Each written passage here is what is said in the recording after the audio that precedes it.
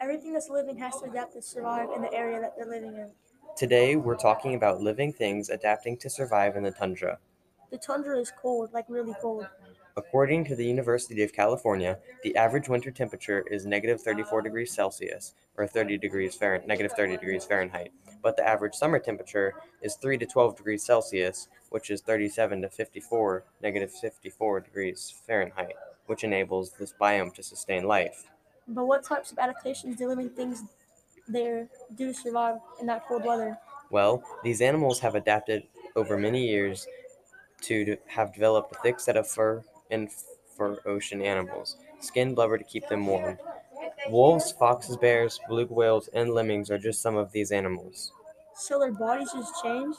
Yes, but these changes took millions of years to happen.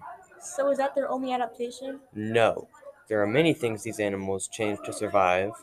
Like, Well, I don't know where to start. just think of one of the animals and name its adaptations. Okay, Keep going. well, let's see. For example, in the tundra, there's a lot of animals that are white, such as the Arctic hare, that use this adaptation to blend in the snow for reasons like hiding from predators, such as the Arctic fox. I think I understand now, but I'm guessing there are many different adaptations the animals can do. Yes, but some animals have their own unique adaptations. Hmm, Many animals have adapted to hibernate in the winter. They eat more and get energy and stay warm. I see.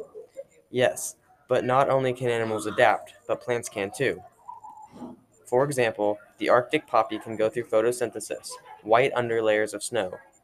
Wait, but how does it get water and sunlight to grow? It doesn't need to. Most plants have a fuzzy coating to keep their heat retained in any water as well. It is also kind of like a shield because it protects them from the wind.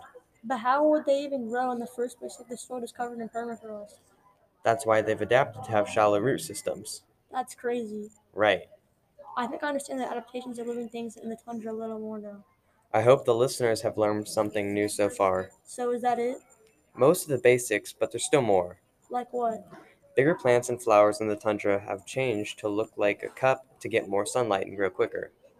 How does looking like a cup get you more sunlight? The cup lets the sunlight hit the middle of the plant, which gives it more warmth to grow quicker.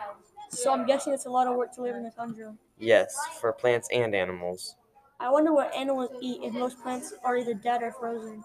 Animals like the caribou eat mosses that grow on rock or dig through layers of snow to find lichens. And those stay alive all year? No, but they can dry out and still grow back in less than 4 months. I think I think I get the idea of how living things can adapt in the tundra a lot better now. Great. I'm glad I could help you and the listener learn more about adaptations in the tundra. I'm Robbie, And I'm Sean. and And this this was was the the adaptations adaptations of of living living things in in the the tundra. tundra.